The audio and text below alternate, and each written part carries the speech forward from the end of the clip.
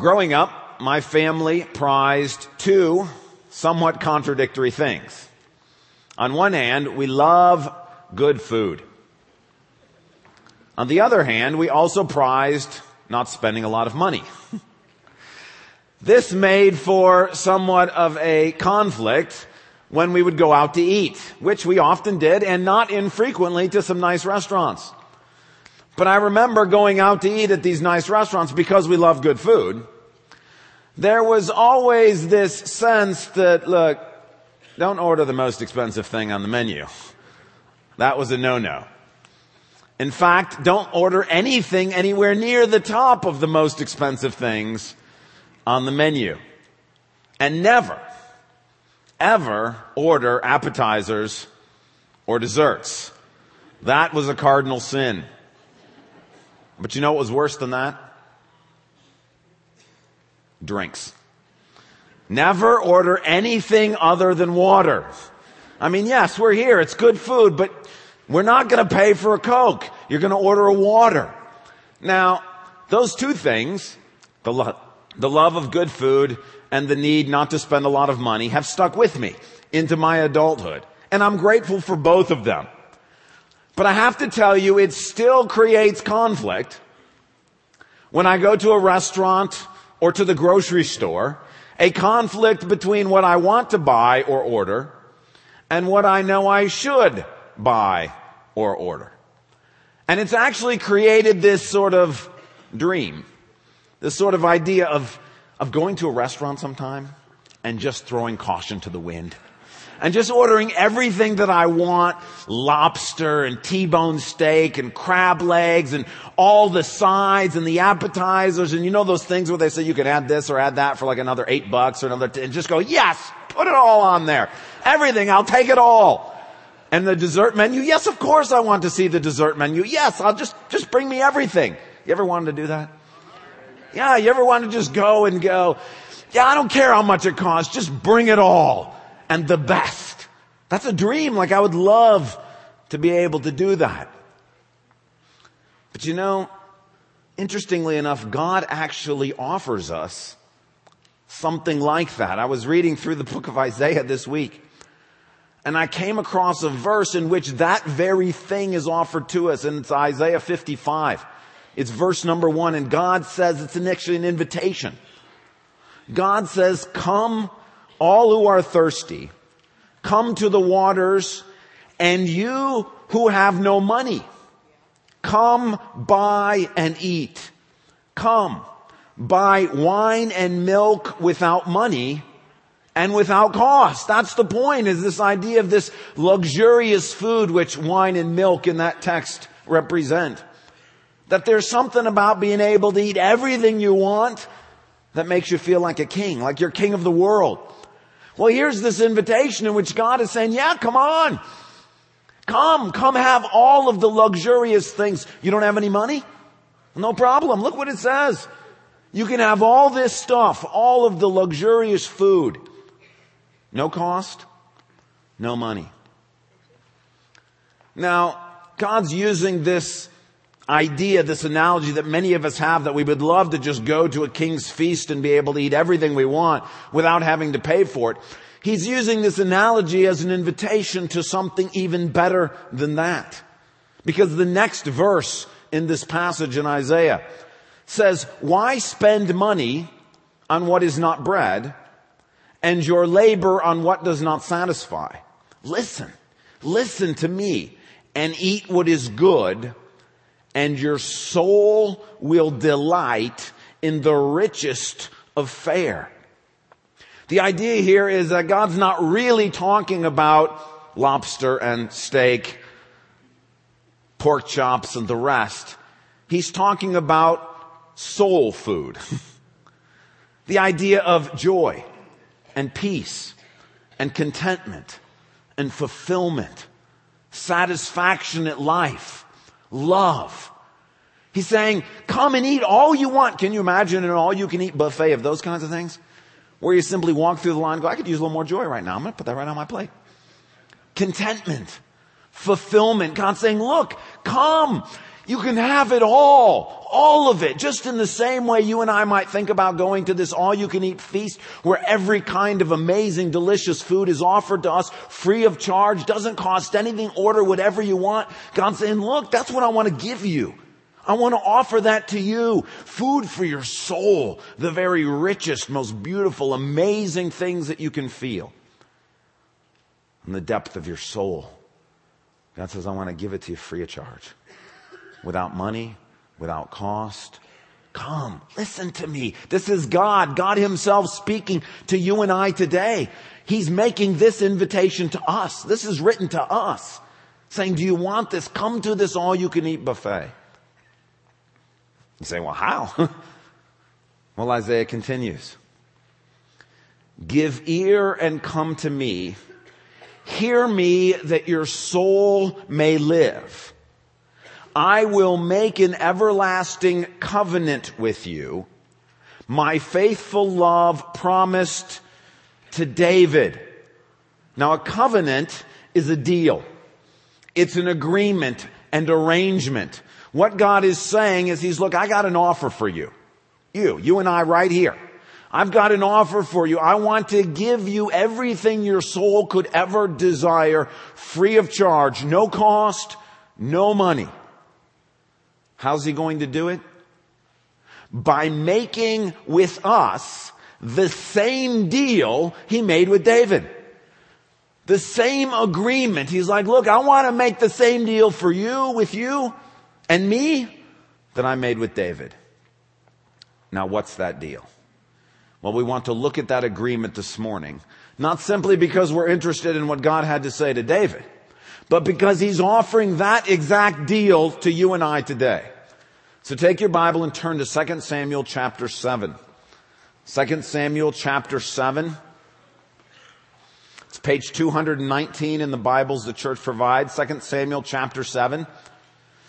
And we're going to look at the deal that God offered to David, which is the same agreement that God is offering to you and I today. The same agreement on offer to us today, according to what God has said in Isaiah. Now we're going to pick up where we left off from last week. If you remember from last week, or even if you weren't here last week, David had come to realize that the Ark of the Covenant, which represented God's blessings and God's presence, was something very important to him, that he wanted to be with him always, and so he was bringing it to the city of Jerusalem. But if you remember, along the way, some things transpired, and David got angry with God and tried to push God out of his life. He didn't want God's presence with him because he thought it was too dangerous to have God around. But along the way he realized, wait a second, if you push God out of your life, you're pushing all the blessings in life out of your life. Because God is the source of everything that's good. And so he realizes his mistake and he wants to invite God back into his city and invite God back into his life, because how else are you going to be blessed unless God is around? And so we pick up that story in chapter 7, verse 1. After the king was settled in his palace, and the Lord had given him rest from all his enemies around him, he said to Nathan the prophet, "Here I am, living in a palace of cedar, while the ark of God remains in a tent." Nathan replied to the king, "Whatever you have in mind, go ahead and do it, for the Lord is with you." That night the word of the Lord came to Nathan, saying, "Go and tell my servant David, this is what the Lord says. Are you the one to build me a house to dwell in? I have not dwelt in a house from the day I brought the Israelites up out of Egypt to this day. I have been moving from place to place with a tent as my dwelling. Wherever I have moved with all the Israelites, did I ever say to any of their rulers, whom I commanded to shepherd my people Israel, why have you not built me a house of cedar?" Now let's stop right there for a moment and figure out exactly what's going on here. It sounds at first glance when you read this that David is sitting in his beautiful palace, and he looks over and he feels bad because God's kind of hanging out in some dumpy tent. And he thinks, well, maybe we should build God a nice house. I've got a nice house. Maybe he should have a nice house. And then I don't have to feel bad that my house is nicer than his house. That's not really what's going on here. What's going on here is David is saying, look, God is the source of all the blessings in my life. How can I get him to stick around? You see, a tent represents impermanence.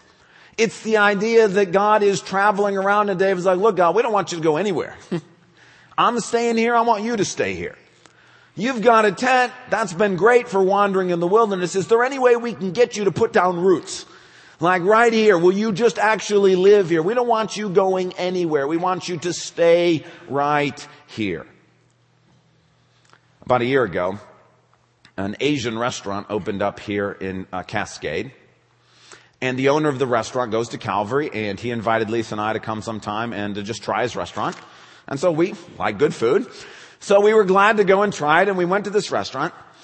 And amazingly enough, what I told you at the beginning of the sermon I had dreamed about actually happened. Like, we just simply showed up, and this very kind man just started bringing us everything you could possibly imagine. Just all sorts of amazing appetizers and different foods and desserts and drinks even, everything you can imagine. And at the end, no bill. It was great. It was fabulous. It was amazing food. And no, I'm not telling you the name of the restaurant. This is not an advertisement. It's a story. The point is that when we got done eating that meal, which was amazing food and it was so great, my first thought was, how do we get this restaurant to stick around here? Like, how do we make sure that this doesn't go anywhere? That's what David is doing. He's begun to taste that the Lord is good, and his first thought is, how do we keep God from moving out of town? Like, we don't want you to go anywhere, Lord. We want you to be right here. And God, far from being angry with David for wanting to build him a house, is actually overjoyed. And so he continues to respond, verse 8. Now then, tell my servant David, this is what the Lord Almighty says. I took you from the pasture and from following the flock to be ruler over my people Israel. I have been with you wherever you have gone, and I have cut off all your enemies from before you. Now I will make your name great, like the names of the greatest men on earth. And I will provide a place for my people Israel, and I will plant them so that they can have a home of their own and no longer be disturbed. Wicked people will not oppress them anymore as they did at the beginning and have done ever since the time I appointed leaders over my people Israel. I will also give you rest from all your enemies. Stop right there again. Basically what God is saying to David, look, David, don't worry. I'm not going anywhere. I put you right where you're at. I'm going to stay with you. I'm going to continue to bless you. God is overjoyed that David has realized that he's the source of all blessing and that David wants God to stick around. And so God says to David, look, I'm not going anywhere. I'm going to be right here with you. I've brought you safely thus far. I'm going to keep taking you all the way. I am going to pour out my blessings on you.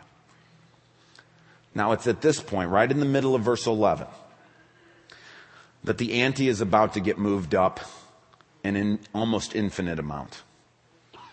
You see, what you have here in 2 Samuel 7 is the longest monologue of God in the scriptures since the time of Exodus. This is the longest speech we have recorded of God anywhere in scriptures. And up until this point, God has been saying, look, David, I'm with you. But in verse number 11, halfway through the verse, is where this thing goes into the stratosphere. It's also the point where we come into the picture. Isaiah says, look, God's willing to make a deal with you. He wants to make the same deal with you that he made with David. What Isaiah is talking about is what we're about to read. The stuff we've read so far, that's not what Isaiah is talking about. But right here in the middle of verse 11 on, this is the deal. When God says, hey, look, come, you can have everything that your soul desires. When I make with you the agreement I made with David, this is what he's talking about. Beginning in verse 11, right halfway in the middle. This is what the Lord says. The Lord declares to you that the Lord himself will establish a house for you. See, David wanted to build God a house, meaning a temple. God says, I'm going to build you a house, meaning a dynasty. When your days are over and you rest with your fathers, I will raise up your offspring to succeed you, who will come from your own body, and I will establish his kingdom. He is the one who will build a house for my name, and I will establish the throne of his kingdom forever. I will be his father, and he will be my son. When he does wrong, I will punish him with the rod of men, with floggings inflicted by men. But my love will never be taken from him, as I took it away from Saul, whom I removed from before you. Your house and your kingdom will endure forever before me. Your throne will be established forever. Now, David is simply overwhelmed. The rest of the chapter is David just trying to wrap his mind around what God is saying to him in these verses. That it's just simply the rest of the chapter is David's expression of gratitude, saying, God, is this how you normally treat people? Is this what you normally do? Like, who can possibly fathom what you have just offered to me? Like, this is above and beyond anything that David could have ever possibly imagined. David's like, look, I just was kind of hoping you would stick around here and keep blessing me, and now this is what you're telling me? Now, why is this such a great promise? Well, because there are 4 things that God promises to David here in this passage. This is part of the agreement. This is part of the deal. The 4 things are, number 1, an offspring will succeed you, and God will establish his kingdom forever. Number 2, he will build a house for God's name. Number 3, I will be his father. God says that. I will be his father and he will be my son. And number 4, I will never take my love from him. Now you think, well, that's great. Good for David. But what does that have to do with us? Like, if God's trying to make the same deal with us, what do those promises have to do with us? Well, at first blush, it seems like nothing. Because the first time you read through this section, you can think that what God is talking about is Solomon. Solomon is David's son. He's an offspring who succeeds David, and God establishes him as king of Israel. Solomon is also the one who builds the first temple to the Lord. David gets all of the preparations ready, but Solomon's the one who builds the building. God looks after Solomon in the same way a father would look after a son. That he says, look, I'm going to take care of Solomon. I'm going to guide Solomon. I'm going to give Solomon wisdom the same way a father gives wisdom to his son. And even though Solomon doesn't really fully walk with the Lord, God says, look, I'm never going to take my love from him. I'm never going to withdraw my love from Solomon. And so at first blush, it may seem, well, this can't have anything to do with anybody other than Solomon, because that's what it's about. But even from the very earliest days of this prophecy in the Old Testament, people living in these times recognized, wait a minute, this can't really be about Solomon. It is, but it can't really be ultimately about Solomon. After all, Solomon was David's descendant, but he died. His kingdom was not established forever. Solomon's kingdom fell. When Israel went into exile, Solomon's kingdom was over. It was gone even after Solomon's own life. When Rehoboam, his son, comes, God takes the kingdom, at least half the kingdom, from him. Yes, Solomon builds a temple for God, but that temple gets destroyed. It's gone. There are no remains of that temple left anywhere today. And it's true that God watched over Solomon and never took his love from him. But Solomon disobeyed the Lord and led the people astray, led them away from God. And people from the very earliest times in the very earliest place began to say, when they looked at this promise, wait a minute, where's the forever bit? We see that Solomon was good and that his kingdom was nice and it was great, but where's the forever stuff? How's this going to be? And from the very earliest times, people realized, wait a minute, there's got to be somebody else that this is talking about besides Solomon. And people began to give a name to that person to whom these promises actually applied. And they began to call that person the Messiah. This is actually where the idea of Messiah comes from. Right here in this passage, this chapter. It's the idea of an eternal kingdom, a promise made to David that was never fulfilled in Solomon. Before 2 Samuel 7, there is no idea of Messiah in the Old Testament. This is it.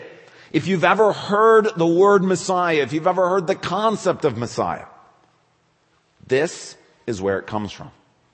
Is that in reading this promise to David, Jews of that time realized it can't be Solomon. We're waiting for someone to come and bring us an eternal kingdom, an everlasting kingdom. And no descendant of David has these promises fulfilled about him until his descendant Jesus of Nazareth comes on the scene. That's why the very first words that introduce the New Testament in Matthew chapter 1 verse 1, the very opening of the New Testament, the genealogy of Jesus, the Messiah, son of David. This is why in Bethlehem it is said of him in Luke chapter 1, the Lord will give him the throne of his father David. God will give him a throne and establish him as king. Jesus is the one who, standing on the place of the temple, the grounds of the temple, says, destroy this temple and I will raise it up again in 3 days. They thought he was talking about the building. He was actually talking about his body, which when he raised it from the dead had built for us a temple in which God would dwell. That Jesus himself was the temple of God. That Jesus is the Son of God. Not just in a way that kings of Israel were sons of God, meaning that God looked out for them and cared for them. But that when Jesus came, he is the Son of God, the actual Son, the only begotten of the Father, the one who is very God of very God. And that this Jesus, we are told, is given an everlasting kingdom. An everlasting kingdom that is for all time. This is why in the book of Revelation it says the kingdoms of our God, of this world, have become the kingdom of our God and of his Messiah, Jesus. And this is why the picture at the end of time is of Jesus ruling over all things. And God's dwelling is with men, and there's more food to eat than anybody knows what to do with.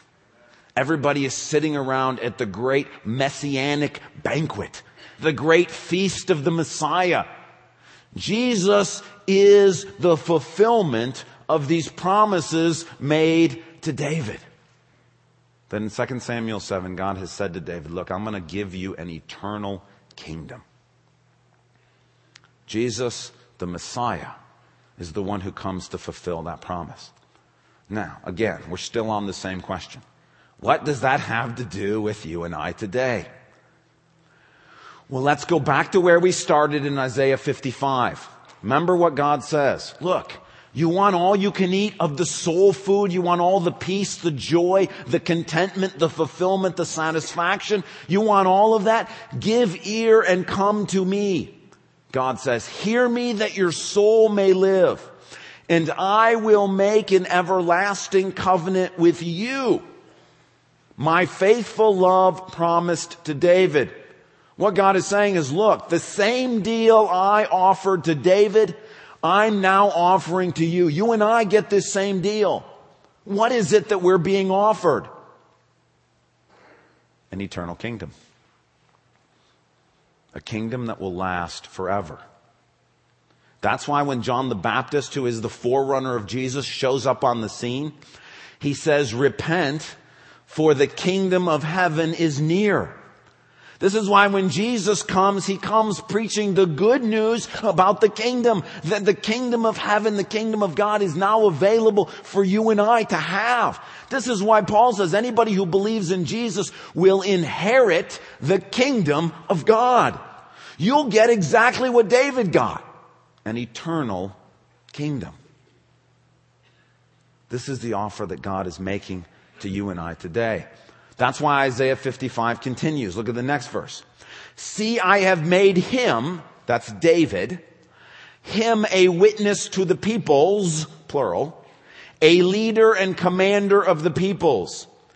Surely you will summon nations you know not, this is David, and nations that you do not know will hasten to you because of the Lord your God, the Holy One of Israel, for he has endowed you with splendor. What this is talking about is, look, nations that David knows nothing about. Nations like America and China and Zambia and Chile. Nations that David never in a million years would have known anything about. David will be a witness to them. The idea is, look, David, you're going to be the one that I'm going to be able to say, hey, look, you want what he got? You want the blessings that he had? They're available to you.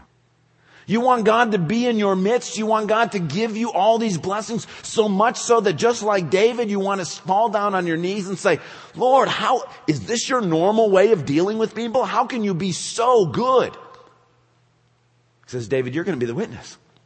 And nations you don't even know are going to look at you and say, that same deal is available to me? That same deal is available to me? It is. It is a kingdom. A kingdom that will never end. A kingdom in which there is full of joy and peace and contentment and love and companionship. A kingdom in which there is no more crying or mourning or sorrow or pain. A kingdom in which everything you could possibly want is available to you. And a kingdom in which God dwells with you forever. That's what God is offering to you today and to me. That's the offer, and David is simply the witness. God says, I want to make the same covenant with you that I made with him. A kingdom for you to experience all the blessings of God's presence dwelling with you. I say, well, if that's the offer, how does somebody accept? Say, I'll take that. Well, Isaiah 55 tells us exactly how somebody accepts. Seek the Lord while he may be found. Call on him while he is near. This offer is not going to last forever. Let the wicked forsake his way and the evil man his thoughts. Let him turn to the Lord and he will have mercy on him. And to our God, for he will freely pardon. How do you receive a kingdom that will never fade or perish or spoil? You simply turn to the Lord. What does that mean? It means you believe that Jesus is the Messiah. That Jesus is the promised one, the one that God had said he would send, the one who fulfills the promise to David, that Jesus is Lord. And that God has given to Jesus an eternal kingdom, and that kingdom is now being offered to you and I. That if you will simply turn to him and say, yeah, I'll take the kingdom. That if you turn away from your wicked ways, if you turn away from the sins and following after your own desire and trying to build your own kingdom and simply turn to God, God will freely and completely forgive everything, pardon all of your sins, and give you an eternal kingdom. Isn't that amazing? That offer, it's not going to last forever, but while the Lord is near. If you right now simply turn to him and say, I do believe that Jesus is the Messiah. I mean, who else is going to come and fulfill these things? Is there anybody even today who even knows they're a descendant of David? Here is this person who fulfills every one of these promises. He builds a house so that God can dwell with us, his presence, a temple with us. His kingdom has been established. We're still talking about the kingdom of Jesus today. You ever think about that?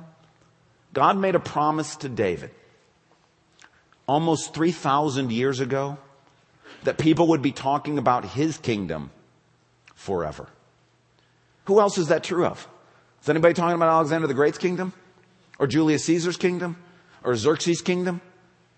God goes on record 3,000 years ago to say to David, look, people are still going to be talking about you. All over the earth, countries that have never even heard of you before are going to be talking about you. It's happening through Jesus. It's true of nobody else. Who else is going to come along that this is going to fulfill these things? God wrote this stuff down thousands and thousands of years ago. What he's saying is, look, the offer is true. The offer is valid. You can have an eternal kingdom. A kingdom that will never perish, spoil, or fade. All you have to do is accept the King of the kingdom. And Jesus is that King. Anointed by God, established by God as a king from the line of David to reign forever and ever. And when you, by faith, accept that Jesus is the king of that kingdom, then you inherit the kingdom. Then it's yours. And this picture of an all-you-can-eat feast, this picture of everything that you could possibly want, your soul's desire, God's presence with you forever and ever. That offer is given to you free of charge, just as it was given to David. Notice there was nothing David had to do. David didn't have to go out and earn something. David didn't have to build something. He didn't have to do something. All he had to have was the desire to have God with him. That was it. There was nothing in that agreement, in that deal that said, okay, David, you do this part, I'll do this part. God simply looks at David's heart and says, you want to be blessed. You want me, you can have all of it. That's the same deal God's offering to you this morning. You want blessings? You want God's presence in your life? He wants to give you more than you could ever hope for, ever imagine. An eternal kingdom. A kingdom full of joy, peace, hope, contentment, companionship, love, and everything your hearts desire. Think about that. This is an offer from God to you. Let's pray together. Father, they're not going to hear this as an offer from you to them if they think it's from me. Lord, your Spirit must speak into their hearts right now so they can know.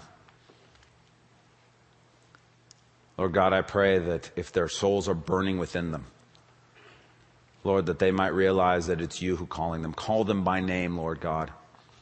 Jesus, call your sheep by name into your flock. Lord, please come and let them know that this offer is valid for them.